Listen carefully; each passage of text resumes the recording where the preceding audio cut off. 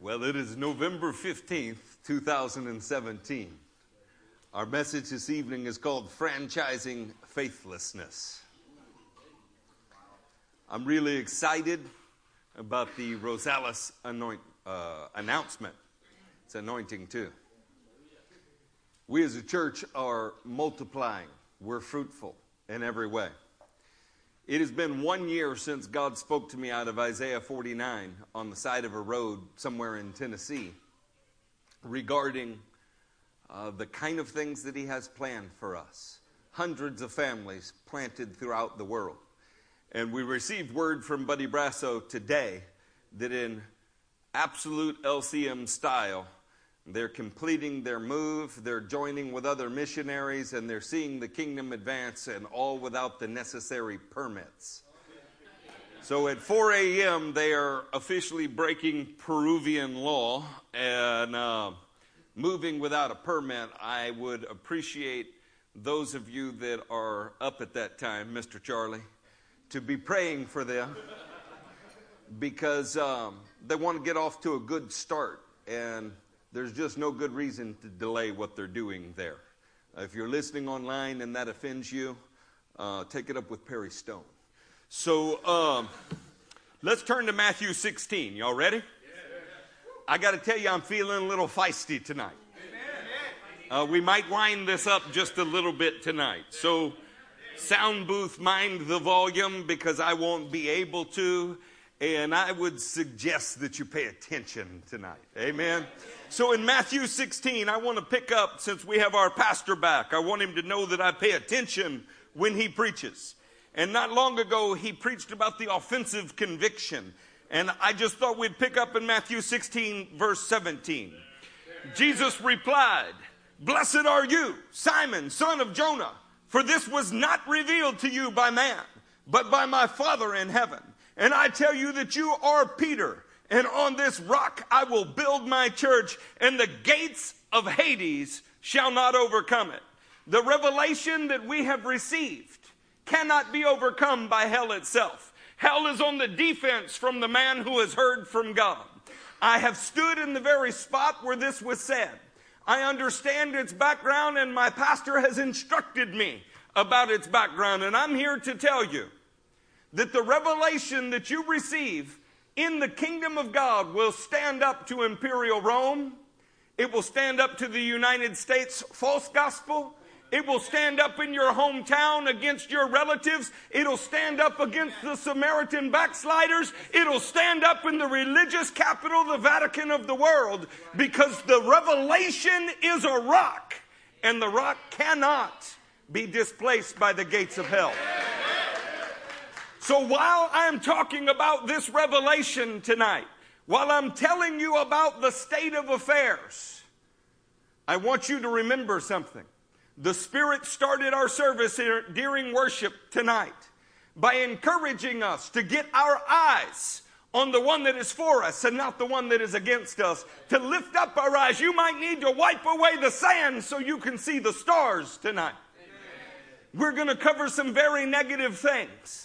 And as we cover each negative thing, I want you to dust it off and stand on the positive. I want you to take what is being done that is wrong and turn it around into what you're going to do that is right. Turn with me to Revelation 12. In Revelation 12, pick up with me in verse 11. All of you can quote this, but we need to hear it until it seeps down into our bones.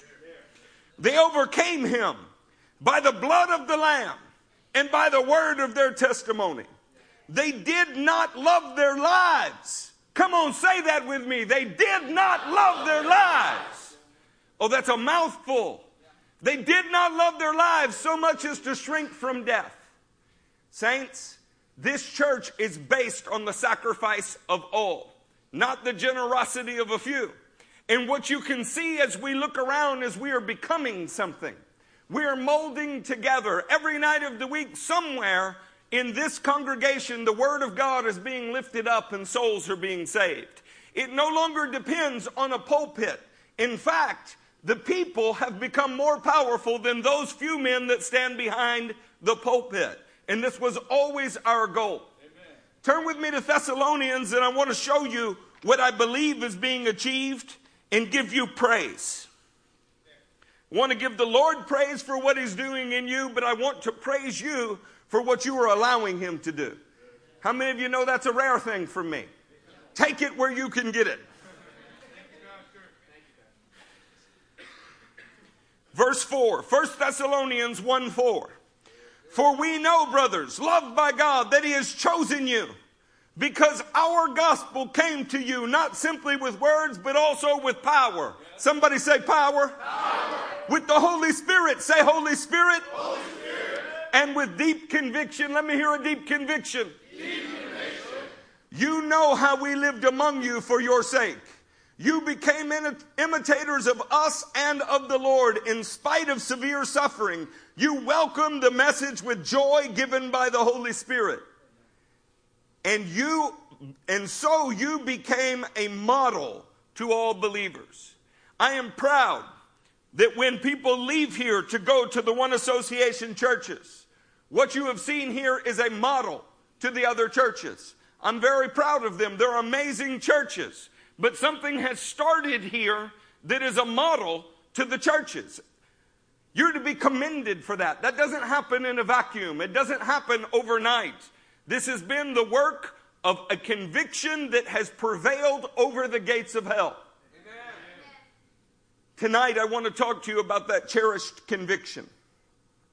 Monday night we covered something called the misunderstood altar. How many of you were there? For every hand that is up, there will be some review in this. Don't miss out. As you hear the review, don't tune out. Don't you believe for a minute you know what is coming. We're going to build on what the Lord is showing us. We're going to grow the revelation he has given us because it's what we do. We're going to face the gates of hell, look it in the eye, tell the truth, and watch it fall and bow before our King. Let's begin in Joshua 22:10.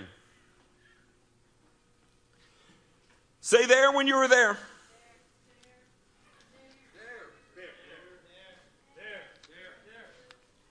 When they came to Gilead, near the Jordan, in the land of Canaan, the Reubenites, the Gadites, and the half-tribe of Manasseh built an imposing altar there by the Jordan. This phrase has captivated me. It has grabbed hold of me in all of the wrong ways. There was a time I was driving down Highway 6 and I saw a license plate that said the Apostle. And it was all I could do not to run it off the road just so that I could speak with the man in a more personal way. It captivated me. It grabbed me in all of the wrong ways. This has done the same thing. An imposing altar. Let me show you the Hebrew word. Rob defined it for us on Monday night. It had something to do with a new actress playing in a cartoon. You have it, Tara? It's a Hebrew word. There we go. This is gadol. That apparently has something to do with a little girl running around with a golden lasso these days. An adjective meaning great. The word emphasizes the importance, size, and significance of something or someone. They sat out and built an altar of size, an altar of significance, an altar of importance. But size, significance, and importance to whom? Who ordered it to be built? Where was the divine directive for it to be built? Who were they trying to impress? I'd like to talk to you about that altar tonight a little bit. And not just that altar. We're going to cover 3 specific altars in the Bible tonight. Is that okay with you? Yes. There was a time when I could pick on you when you said that, because I wouldn't get everyone in the room to answer. But tonight, we're in one accord. Amen. We're in what one pastor called homothumadon. What the Hebrews would call ihad. Man, it's good to be in one accord that's not a Honda, right? Leviticus 17, verse 8. Say to them, any Israelite or any alien living among them who offers a burnt offering or a sacrifice and does not bring it to the entrance to the tent of meeting to sacrifice it to the Lord, that man must be cut off from his people. When the Transjordan or Eastern tribes build this altar, they're halfway to sacrificing on it. Why would you build an altar that you don't intend to sacrifice on? It's like buying a car you don't intend to drive. A bottle of wine you don't intend to drink. A cigar you don't intend to smoke. You get the point here. I heard it said once that sometimes you save a cigar for a special occasion. Sometimes the occasion is that you have a special cigar. In building the altar, they are halfway to disobedience to the Lord, because now they have the opportunity to sacrifice on something that God says don't. In building the altar, they're also halfway to being cut off from the Lord, because they now have the opportunity to do what they should not do. They might be halfway to holy or all the way to hell. You'll have to decide tonight. That's part of this message. There are many things that are being done around us in the church world to the extent that it has defined our time. And you have to decide whether it's halfway to holy or it's all the way to hell. Deuteronomy 12, verse 4. You must not worship the Lord your God in their way, but you are to seek the place the Lord your God will choose from among all of the tribes to put his name there for his dwelling. To that place you must go. There bring your burnt offerings and sacrifices, your tithes and special gifts, and what you have vowed to give, and your free will offerings, and the firstborn of your herds and flocks. There in the presence of the Lord your God, you and your family shall eat and shall rejoice in everything you have put your hand to, because the Lord your God has blessed you. You are not to do as we do here today, everyone as he sees fit, since you have not yet reached the resting place and the inheritance the Lord your God is giving you. But you will cross the Jordan and settle in the land that the Lord your God is giving you as an inheritance. And he will give you rest from all your enemies around you, so that you will live in safety. You know, this brings up a very great question when we're talking about the eastern tribes. Why are the eastern tribes on the wrong side of the Jordan to start with? Isn't that a good question? Yes. Monday night we explored it in great depth. We're going to kick it around just a little bit tonight because it's very, very applicable to our times. I'm suggesting that we get a few questions out of this scripture. One is, why are they on the wrong side of the Jordan? The other is, were they doing as they saw fit, or were they doing something that God would call faithful? There's a third question. Were they led by faith or by sight to choose to settle on the wrong side of the Jordan? Since we already covered some of this in great detail, I think the best thing that we could do is just gather a few highlights for God's perspective. And we're going to be able to put this together in the law, the prophets, and the writings in 3 separate instances of altars, all of which men believed they were serving God, and none of them were. Is that okay? Yes. Numbers 32, beginning in verse 1. The Reubenites and the Gadites, who had very large herds and flocks, saw that the lands of Jazer and Gilead were suitable for livestock. What did they see? The suitability of land for livestock. Look at verse 4. The land the Lord subdued before the people Israel are suitable for livestock, and your servants have livestock. See, it's like a lock and a key.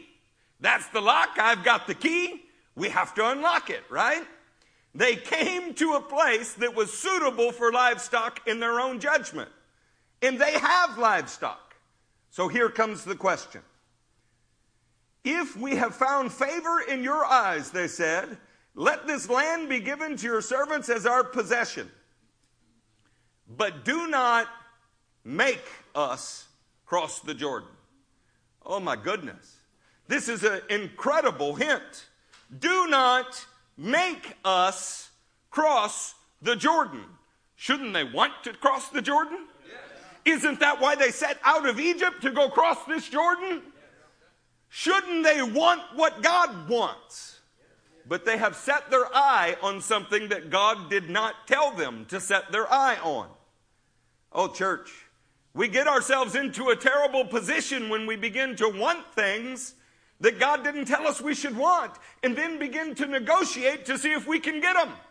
We start talking in terms of what he will allow rather than what he has prescribed. So the answer to question number 1, why are the eastern tribes on the wrong side of the Jordan to start with, is clearly cattle, livestock, money. Any way that you look at it, they were interested in their finances. Moses' initial response was probably the right one. Look at Numbers 32, verse 6. Y'all sliding down with me? Are you there? Yes. Moses said to the Gadites and the Reubenites, shall your countrymen go to war while you sit here? Why do you discourage the Israelites from going over into the land the Lord has given them? This is what your fathers did when I sent them from Kadesh Barnea to look over the land. Man, that's a heavy accusation, isn't it? You're as unfaithful as the whole generation that God already put to death. You're as unfaithful as your fathers were. Wow. How about verse 14? And here you are, a brood of sinners. Somebody say sinners. Standing in the place of your fathers and making the Lord even more, say even more, even more angry with Israel. If you turn away from following him, he will again leave all this people in the desert, and you will be the cause of their destruction. What a fierce rebuke. Is that a fierce rebuke? Yes. All of the rebukes that you've gotten from Matthew P. wrote. Matthew slapped you with the Torah P. wrote. All of the correction that you've gotten from Wade the homiletic blade. All of the correction you've gotten from Eric Don't Stop Believing Stevens. You had never received a correction like that. That is intense. He's basically saying your daddies were dogs, and you're a dog worse than your daddy, and you're standing in the same place as your daddy. That's an incredible rebuke. The fierce rebuke didn't really spark repentance as much as a session or negotiation for them. In Numbers 32, verse 16, we see this continuing. We're starting in the law. We're going to move to the prophets and the writings. Numbers 32, 16. Then they came up to him and said, we would like to build pens here for our livestock, and cities for our women and children. I sure am glad that they thought of the women and the children. But what did they think of first?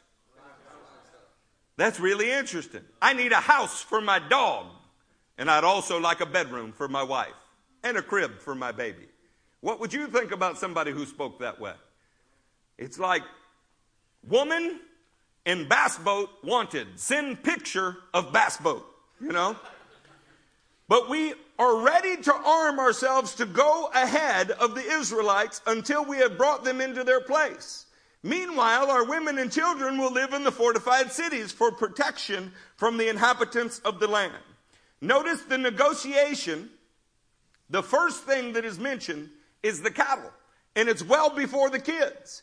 It's hard to think that this negotiation is an expression of faithfulness. It looks like an exercise in expediency. Consider Moses for a second. He's either right or wrong about the Lord's anger. This is either the place they should settle, or it's not the place that they should settle. They were either spiritually motivated or carnally compelled. But this whole dialogue is beginning to sound like a Middle East negotiation or a camel auction, isn't it? Numbers 32, verse 20. I want you to notice the number of times if is used in this passage. Then Moses said to them, if you will do this, if you will arm yourself before the Lord for battle, if all of you will go over armed over the Jordan before the Lord until he has driven his enemies out before them, then when the land is subdued before the Lord, you may return and be free from your obligation to the Lord and to Israel, and this land's possession will be your possession before the Lord. If, then. That sounds exactly like a negotiation.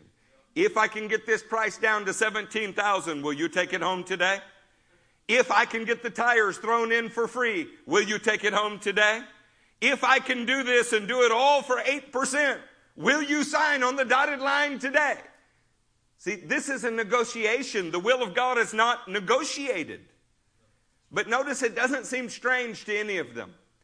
The book of Corinthians tells us that these things happened as an example to keep us from setting our hearts on the things they set their hearts on. We ought to be warned as we hear this.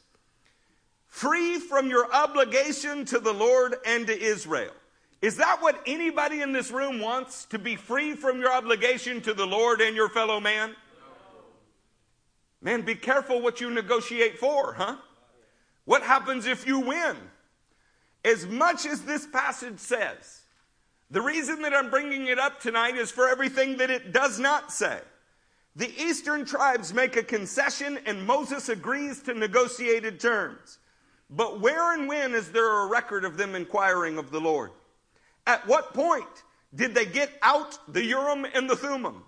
Surely the answer to question number 2, were they doing as they saw fit? Or were they doing something that God would call faithful? Surely that question's answered for us, isn't it? How can we say God is proud of them if he didn't tell them to do it? If there's no record of it in the Bible, how does that reflect on our lives? Look at Numbers 32, verse 28. Then Moses gave orders about them to Eleazar the priest and to Joshua son of Nun and to the family heads of the Israelite tribes.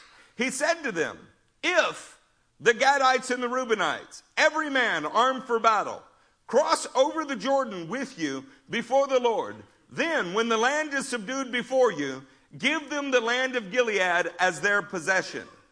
But if they do not cross over with you armed, they must accept, say they must accept, their possession with you in Canaan. See, the answer to question number 2 has to be that God never said to do this. It was a negotiated agreement. It was not the revealed revelation or will of God. Verse 30 contains their price for failure. They negotiated their terms, and it included a price for failure. If you fail to keep up the negotiated terms, then you must accept your possession in the land of Canaan with us. Think on that for a minute. Sure, go ahead. Go try to do what God never told you to do. But if you don't do it, then you're going to have to go ahead and do what God told you to do. Does that seem right to anybody in this room? It seems that the original intent was that the Gadites, the Reubenites, and the descendants of Manasseh were to settle with the other tribes on the west side of the Jordan in Canaan, but they successfully negotiated their own defeating compromise. Be careful, Christian. What you lobby for, it might become a lead anchor to you in your walk. We need to be very, very careful that we are not fighting for things that God didn't tell us to do. We need to be even more careful that when men of God in the body of Christ come to correct us, we don't talk them out of it. The only question left is, were they walking by sight or walking by faith? Look at Numbers 26, verse 55. Say there when you're there.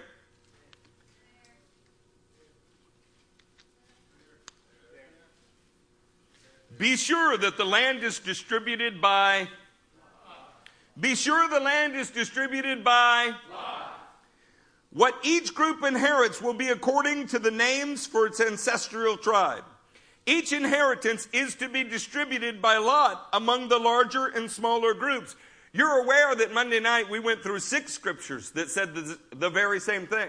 This is not isolated. God intended for the land to be distributed by lot. Perhaps they had their eyes on material rather than spiritual things. They were indeed walking by sight rather than faith, weren't they? In fact, they're going to go down in history as the only tribes to have not had the privilege of God choosing their land for them. Who chose their land? They did. They have more in common with Lot, the nephew of Abraham, than they have with their faithful brothers. Is that how anybody would want to live their life in here? Looking and having more in common with the unfaithful than with your faithful brothers. See, one thing that a model does, that this church does as a model, it has a way of wanting you to be a better man. When you look around you and you see what the brothers in the room are doing, doesn't it inspire you to want to do more than you were doing at first? Yes. Don't look to be the only exception to a rule in this church. Don't look to be somewhere outside of the norms in this church, because the norms in this church are headed the right way. As we look at the altar tonight, it's going to be the first of three. Pay careful attention to the way that the faithlessness grows into a habit. The habit may be successful in the world's eyes. It could even be great for cattle. It is successfully franchised for other faithless, factless, reckless, compromising Christians who believe that the size of their gathering is a suitable substitute for divine approval. When in fact, they've only succeeded in securing a monument to their monstrous abandonment of the core convictions of Christ. When we look around, what we're going to see is that all around us, people have negotiated the way that they will serve God. They have negotiated the way that they run their service for God. They have negotiated the way that they will accept believers. They have negotiated everything, and it looks more like the negotiation over a franchise than it does a model of Christianity. If you would like to own a Chick-fil-A, you can do it. You need a certain amount of money, you need a certain business plan, and you can buy into their franchise. When I looked at McDonald's in the 90s, it was $1.3 million to buy into the franchise McDonald's. The reason that people buy into franchises is they believe them to be so successful that if they too will follow these magic steps, they will be as successful as the other franchise owners have been. In examining why the Eastern tribes built their altar, we find that all backsliders build an altar of some kind. It's how they live with their backsliding. Even Cain offered sacrifices and built cities. They want to pretend that they have the Lord's approval. Despite their many assertions, their actions will always give them away in the end. A man is going to be judged by his actions, not judged by his intentions. Turn with me to Joshua 22:22, and we will start to break some new ground here. The mighty one, God, the Lord. The mighty one, God, the Lord, He knows. And let Israel know. They assert 3 times, with the name of God repeated twice, that their hearts are pure. El Elohim Yahweh. El Elohim Yahweh. They say He knows their hearts, and He does. The problem is they don't know their hearts. They've gone far enough into Balaam's error to have deceived themselves. Have you ever started out on a path that you were unsure about?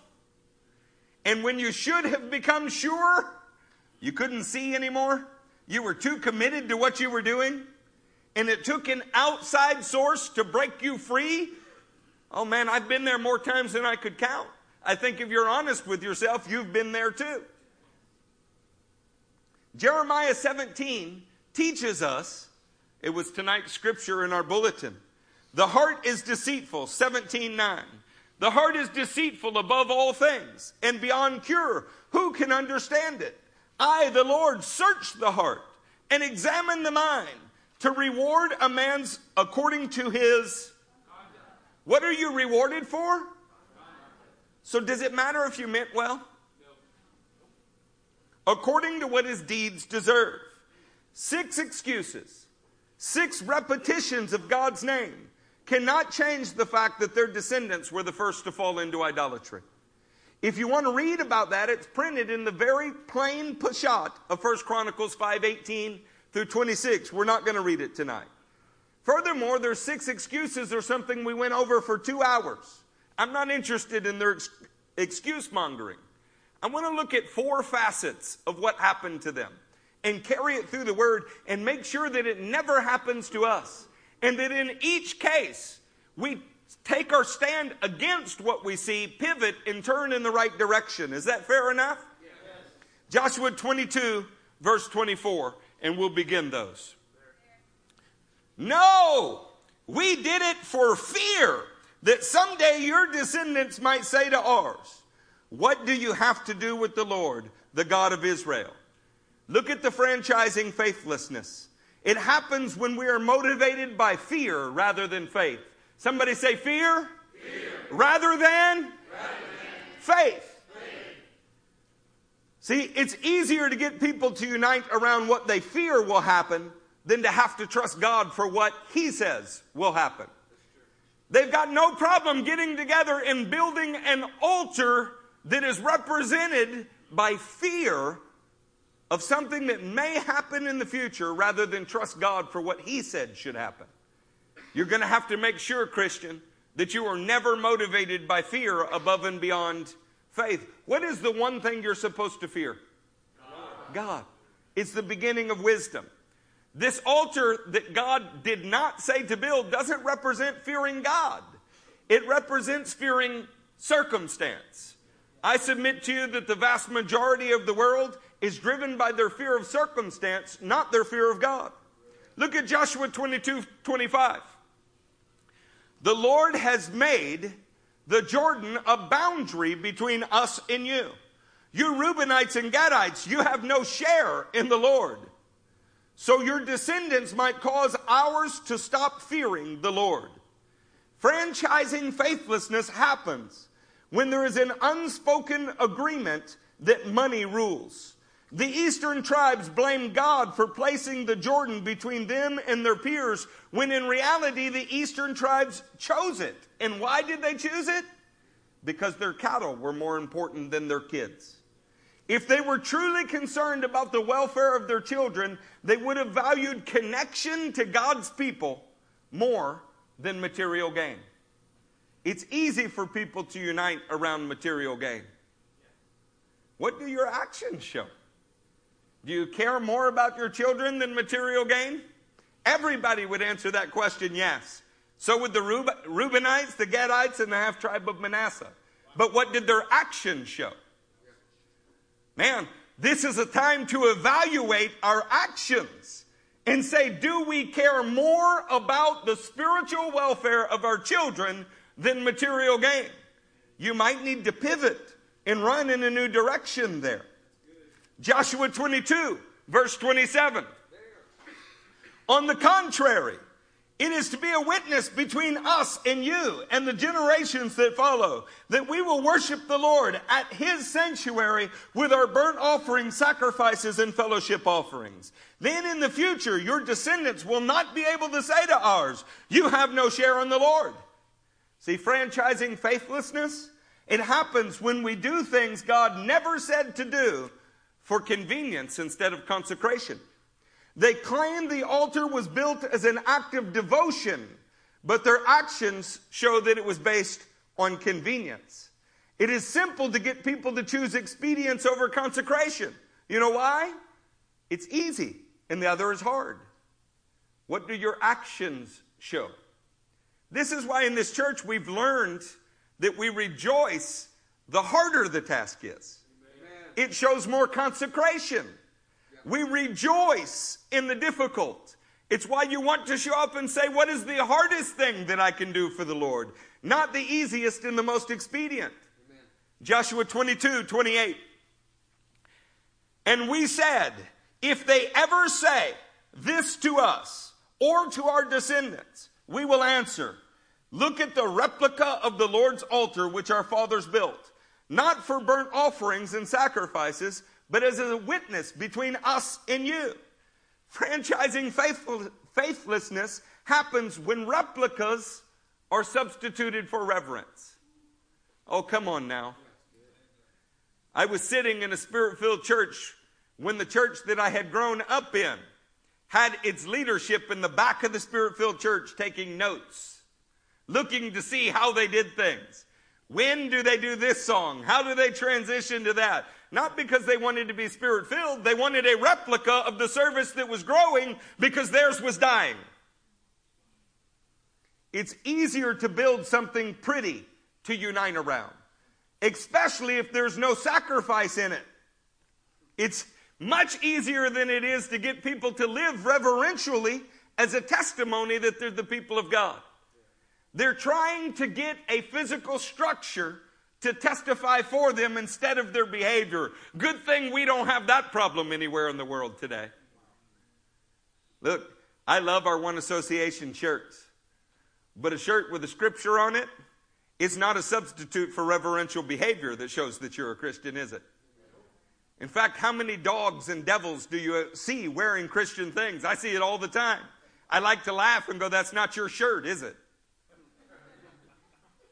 Before we move on to our next faithless altar, and we watch this franchise grow in the history of the Bible, I want to recap some things that you know. Those of you that were there on Monday night heard some of these, but not all of these. Think about them and wonder whether or not we're describing today or then, or both. We've witnessed a people that walked by sight and not by faith. A people that valued their cattle over their kids. A people that valued convenience over consecration. A people that substituted replicas for reverence. A people that lived closer to the enemy than to God's people. And finally, a people that built an altar with absolutely no intention to ever sacrifice on it. A pretty altar. A bloodless altar. One that is more acceptable to everyone, but unacceptable to God. One that is good for attendance, but terrible for transformation. That's not what we want, is it?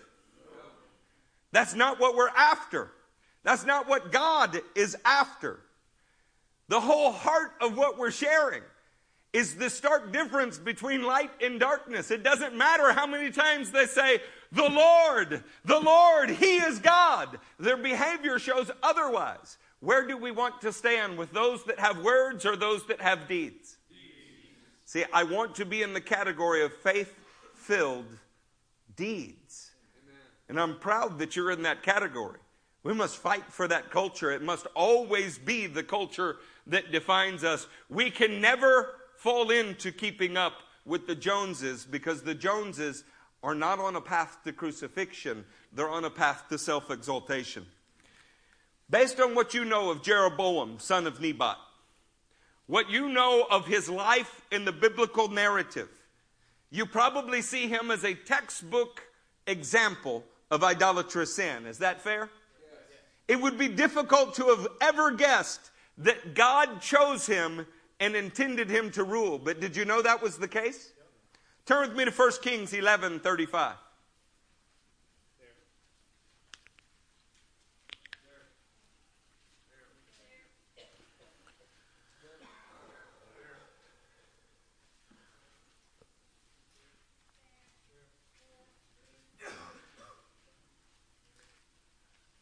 I will take the kingdom from his sons' hands and give you 10 tribes. Anybody know who is speaking to whom in this single sentence? It's God speaking to Jeroboam, the son of Nebat. God is telling Jeroboam that he is going to tear out of Solomon's hands 10 tribes. That he's going to put them in Jeroboam's hand. That he is going to leave only one tribe in Solomon's hands. That ought to have been a very assuring thing for Jeroboam. After all, God himself has given him the right to rule. And is he ruling over a small portion of Israel? He's ruling over the vast majority of Israel. How does a man entrusted with kingship over 10 tribes end up such a pitiful example? The answer lies in the way that he began to franchise his unfaithfulness. Make it a model for others to follow. He goes down in Scripture as Jeroboam, son of Nebat. They did not depart from the sin of Jeroboam, son of Nebat. When you see this, we might start in 1 Kings 12:26. Jeroboam thought to himself, the kingdom will now likely revert to the house of David. Why? Did he have a word from God? He didn't? No word from God. What was the last word he received from God? I read it to you. You get 10 tribes, they get 1. So why is he worried about something other than what God said happening? Fear. If these people go up to offer sacrifices at the temple of the Lord in Jerusalem, they will again give their allegiance to their Lord, Rehoboam, king of Judah. They will kill me and return to King Rehoboam. Can you discern the death of faith in the replacement with fear in the passage? Judah hollered it out. Can you feel it? I'm sure he believed he was just being practical, when in fact his actions show he is actually faithless, don't they? His franchising opportunity for faithlessness was born out of his perception rather than God's prescription. Say that with me. His perception rather than God's prescription. Well, it's a good thing you've never had a problem with that, huh? Nobody around us has a problem with that. Nobody here's eyes lie to them. Nobody here has perceptions. God, most of my meetings as a pastor are about the fear of something that will happen that has not yet happened. Most of them. Now, if most of my meetings are that way and most of my meetings are with you, what does that mean? It's easy to get people to unite around their perceptions rather than having the difficulty of following God's prescription. Can we all agree it's difficult to follow God's prescription? It hurts sometimes. Your flesh will be screaming not to do it. Good examples of men who couldn't do this. Samson couldn't follow God's prescription when he had his eyeballs. But as soon as they were torn out, he could see clearly for the first time in his life. Do we need more or do we need less? That's a great question for our time, isn't it? Because the reason we're franchising is to get more and more and more, when we might, in fact, need less and less and less. Go to 1 Kings 12:28. After seeking advice, man, I love that passage. The king made 2 golden calves. He said to the people, it is too much for you to go up to Jerusalem. The bigotry of low expectations. Here are your gods, O Israel, who brought you up out of Egypt. One he set up at Bethel and the other in Dan. And this thing became a sin. That's an understatement in the Bible, isn't it? The people went even as far as Dan to worship the one there. Of course, you can see he cared more for his cattle than his kids. Do you know how? He correctly memorializes his true idol. He made a golden cow, not a golden kid. You can also see how convenience put to death consecration here, can't you? He just made a north and south campus. What could be wrong with that? It's all about attendance, isn't it? There's a real life attached to every one of those numbers. In this passage, he also franchised faithlessness by getting advice from his phone instead of from the throne. Oh, come on, Pastor. He didn't have a phone. Well, he may not have called them on a Samsung, but he certainly didn't fall on his face to get truth from the throne. He went out to build consensus among his advisors, didn't he? It's easy to get people to unite around good advice, self-help, and motivational speakers. It's hard to get people to press into God's presence for a solution to their fears and problems. But which one yields better results? So how about you, Saint? When you have a problem, are you more likely to hit your knees or hit the dial pad on your phone? Do you Facebook it for the rest of the world to see? Somebody that I love, I haven't spent much time with in the last 20 years, but it was there when they fell in love with the Lord. Posted on Facebook today all the ways they were failing in life and then put screenshots of their husband's phone on Facebook because the husband said something ugly to the wife. Well, that problem just got exponentially harder to solve, didn't it? What would have happened if she had gone to the throne of God instead? But see, our environment is to seek advice rather than to seek our king, isn't it? That's the environment that's around us. I'm going through 12 of these. I haven't told you. But you might find one easy to dismiss and another hard to swallow. This is the environment that's all around us. We need to define it. We need to stand in opposition to it. And most of all, we need to run the other direction from it. 1 Kings 12:31. Jeroboam built shrines on high places and appointed priests from all sorts of people, even though they were not Levites. The way this is said in 2 Chronicles, don't turn there, I'll just read it to you. 11:15 is just a little different. And he appointed his own priest. You hear the difference there? Yeah. He didn't appoint priests, he appointed his own priest for the high places and for the goat and the calf idols he had made. See, if you really want to franchise faithlessness on a whole new level of success, you really need a more pliable priesthood. That's the key. Franchise faithlessness exalts personal politics above priestly appointment. It's easy to get people to unite around a pliable priest that they like rather than a priest appointed by God who brings heavyweight correction into their life. What are you looking for? A pliable priesthood or one that brings the heavyweight correction? No, I want to hear you. Do you want a pliable priest or do you want a priest that brings heavyweight correction? Remember tomorrow that you asked for this. For the franchise to work right, the priest must be good with gold. Gold calves, that is. 1 Kings 12:32. He instituted a festival on the 15th day of the 8th month, like the festival held in Judah. What's it like? And he offered sacrifices on the altar. This he did in Bethel, sacrificing to the calves he had made. And at Bethel, he also installed priests at the high places he had made. On the 15th day of the 8th month, a month of his own choosing, he offered sacrifices on the altar he had built at Bethel. So he instituted the festival for the Israelites and went up to the altar to make offerings. Now I know as you hear this passage with me, you easily see how franchise faithlessness has exalted a replica above the real reverence of God. We have a false festival in the wrong month, wrong day. You can see that, can't you? You can see that, can't you? Yes. What may not be as clear, though, is that the faithless path of Jeroboam has led him to institutionalize man's sin rather than revolutionize man's character. Whether he set out to do that or not, I don't know. But now he has succeeded in a man's institution instead of God's spiritual revolution. Is that what you want?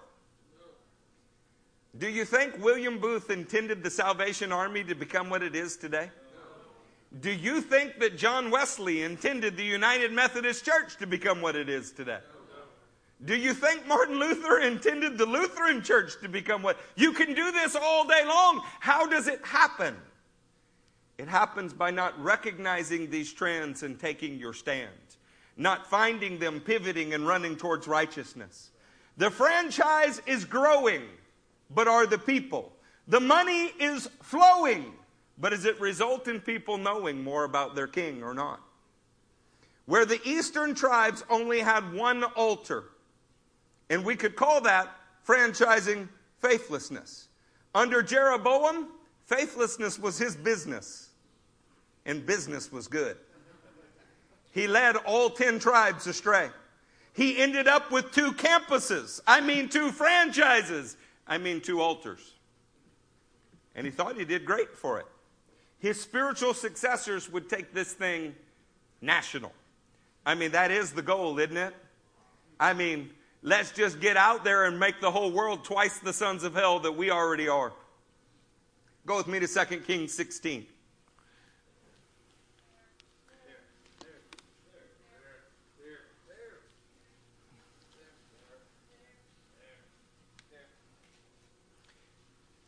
Second Kings 16, verse 1. In the 17th year of Pekah, son of Remaliah, Ahaz, son of Jotham, king of Judah, began to reign. Ahaz was 20 years old when he became king, and he reigned in Jerusalem 16 years. Unlike David his father, he did not do what was right in the eyes of the Lord his God. He walked in the ways of the kings of Israel, and even sacrificed his son in the fire, following the detestable ways of the nations the Lord had driven out before the Israelites. He offered sacrifices and burnt incense at the high places, on the hilltops, and under every spreading tree. You know, as we looked at this third altar of faithlessness, the franchise is growing to new heights. It's grieving to see of what valuing cattle over kids cost ultimately, isn't it?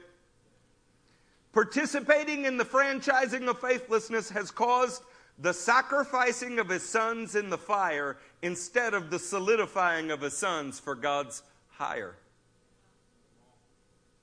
Why do we have sons? We're supposed to be raising them up to be greater in the kingdom than we were. Amen. He ends up sacrificing his. We're supposed to train them in sacrifice for the glory of God, not sacrifice them to the expediency on the altar of whatever will draw the next crowd in.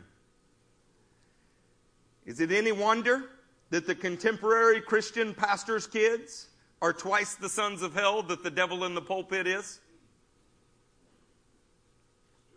How many of you have heard that pastors' kids are always the worst?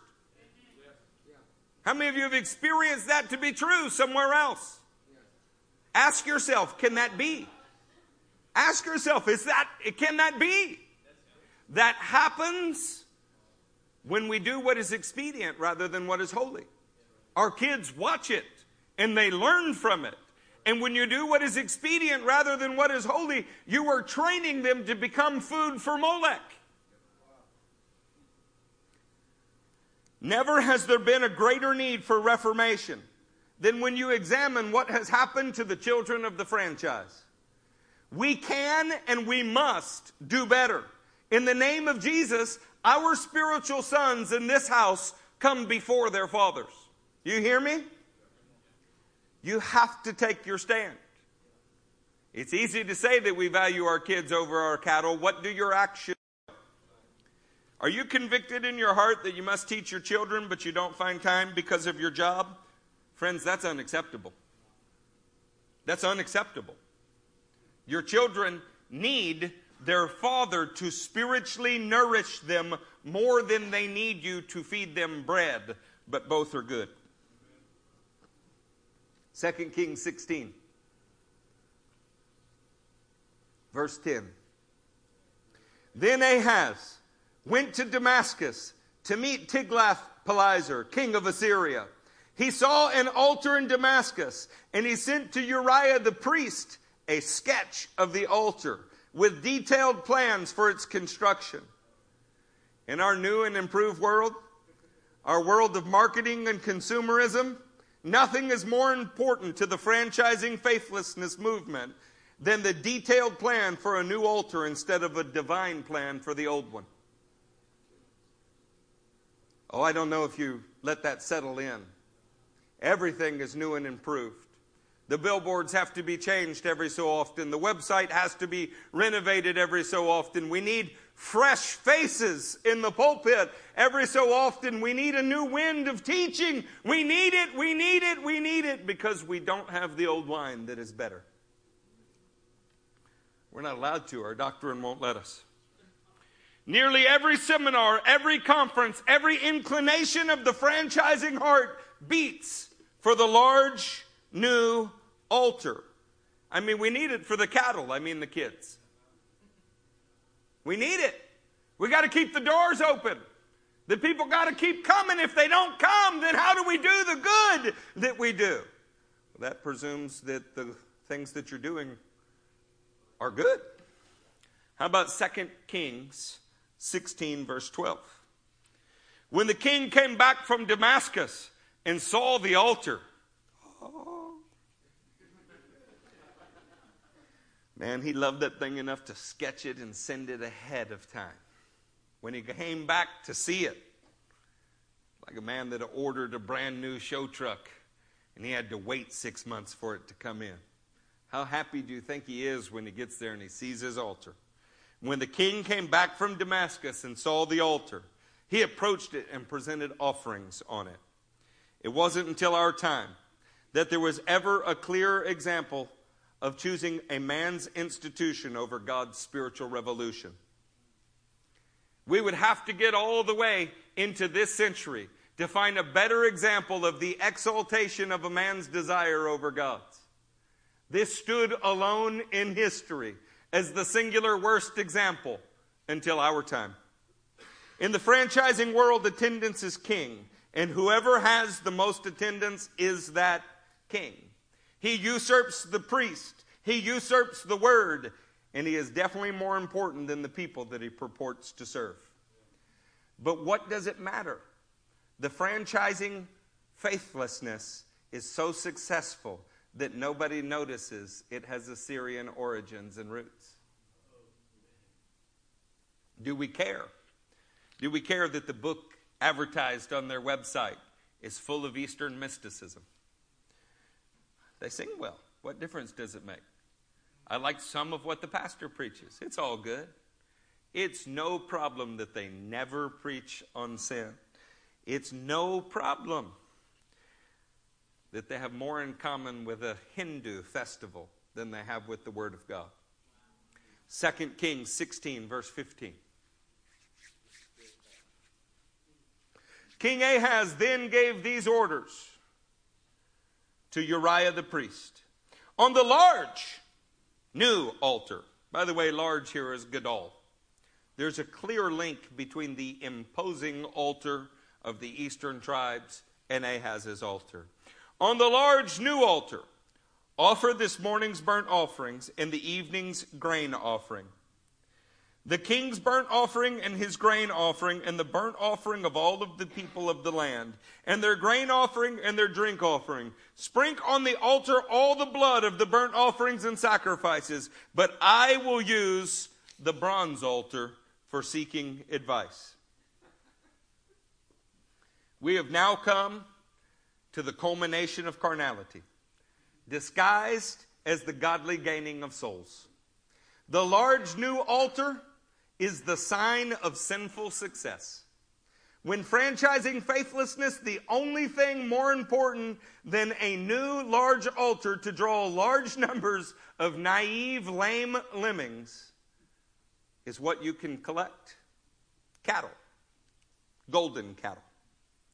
The money that comes in from all of the people that come in, it finances the good that we do all over the world. After all, if you only had more cattle, I mean money, you could do so much more for the Lord. Or could you? In an age when everyone is looking for large and new, as a church, we're advocating for a small crew. Not consumers, spirit-born saints that are ready to sacrifice on an altar their very lives for the glory of God. The kind of men who don't want glittering gold altars, they want to get back to the bronze altar of inquiry before the Lord. Amen. The kind of men who love not their lives so much as to shrink from death. In a world where in the world's eyes, altars on every corner are the pinnacle of success. If we could just be everywhere, be the biggest, the best, surely God would be proud of that. Look at 2 Chronicles 28, and let's go to verse 24.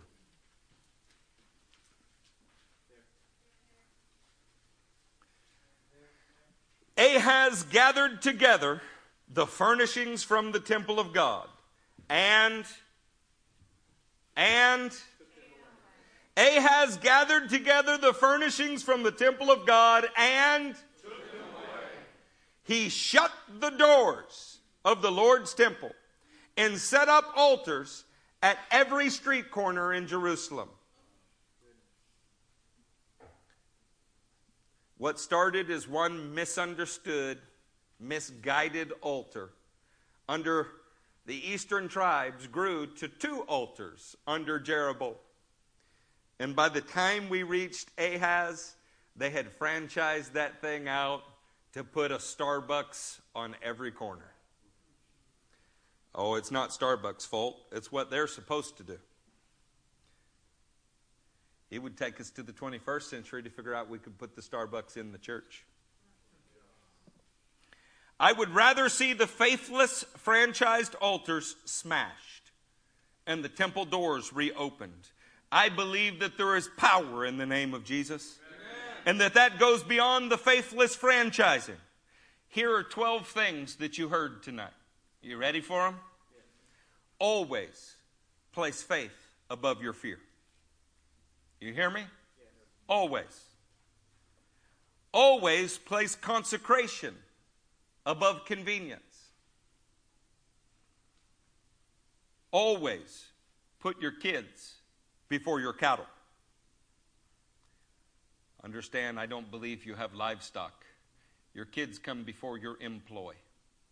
Your kids come before your need to sleep. Your kids come before your preference.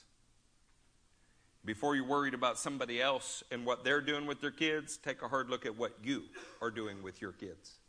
If you do what is right with your kids, you won't have to worry about what others are doing with them.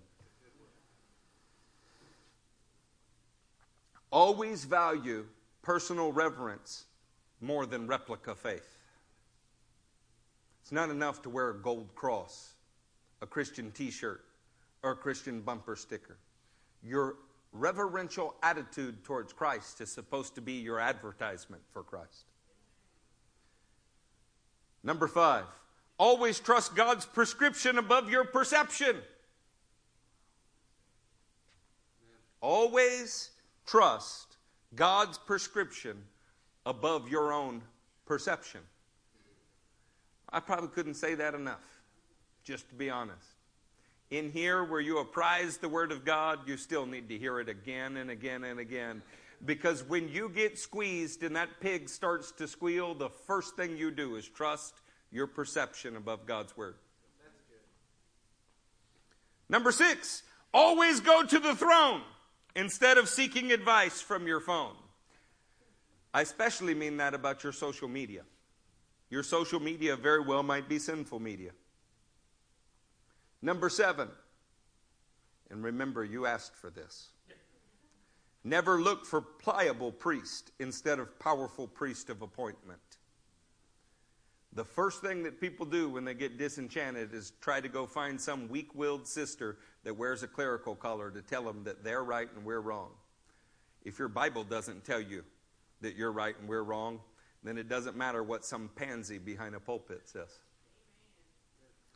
By the way, I've been willing to meet with them at any point, at any time, anywhere. I've not found one pastor that stands at a distance and says what we do is wrong, cultish, all those things, that's even willing to meet with us. Never choose man's institution. Number 8. Never choose man's institution over God's spiritual revolution. Don't side with the house. The house might not be right. You know what is always right? God's Word. The house has gotten it wrong historically every time. There is no revival that has ever occurred that was driven by the church of its day. It was driven by a few men of God and the sinners that were gathered to him. Number 9. Never sacrifice your spiritual sons. Instead, work to solidify them. You're in a house that does this and does this and does this and does this, so you may not understand the necessity of it. Our entire goal is that by the time we're 50, there's 50 of you that can do what we do, and our job becomes to sit back and just look to make sure you're doing it well. That's all we're trying to do in here. You'll never find a group of people so dedicated to working themselves out of a job as in this place. Number 10.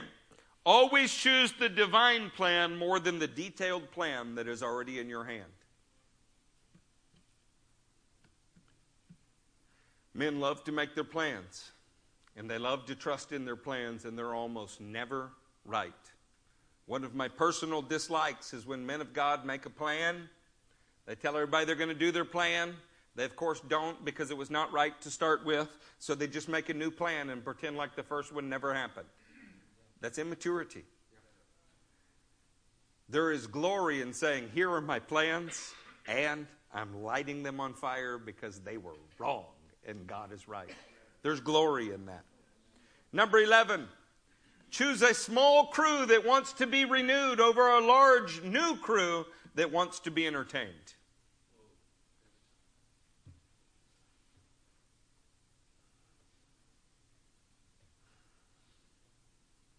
Number 12, leave the glittering gold in the world behind you that we might get back to the bronze altar of inquiry ahead of us.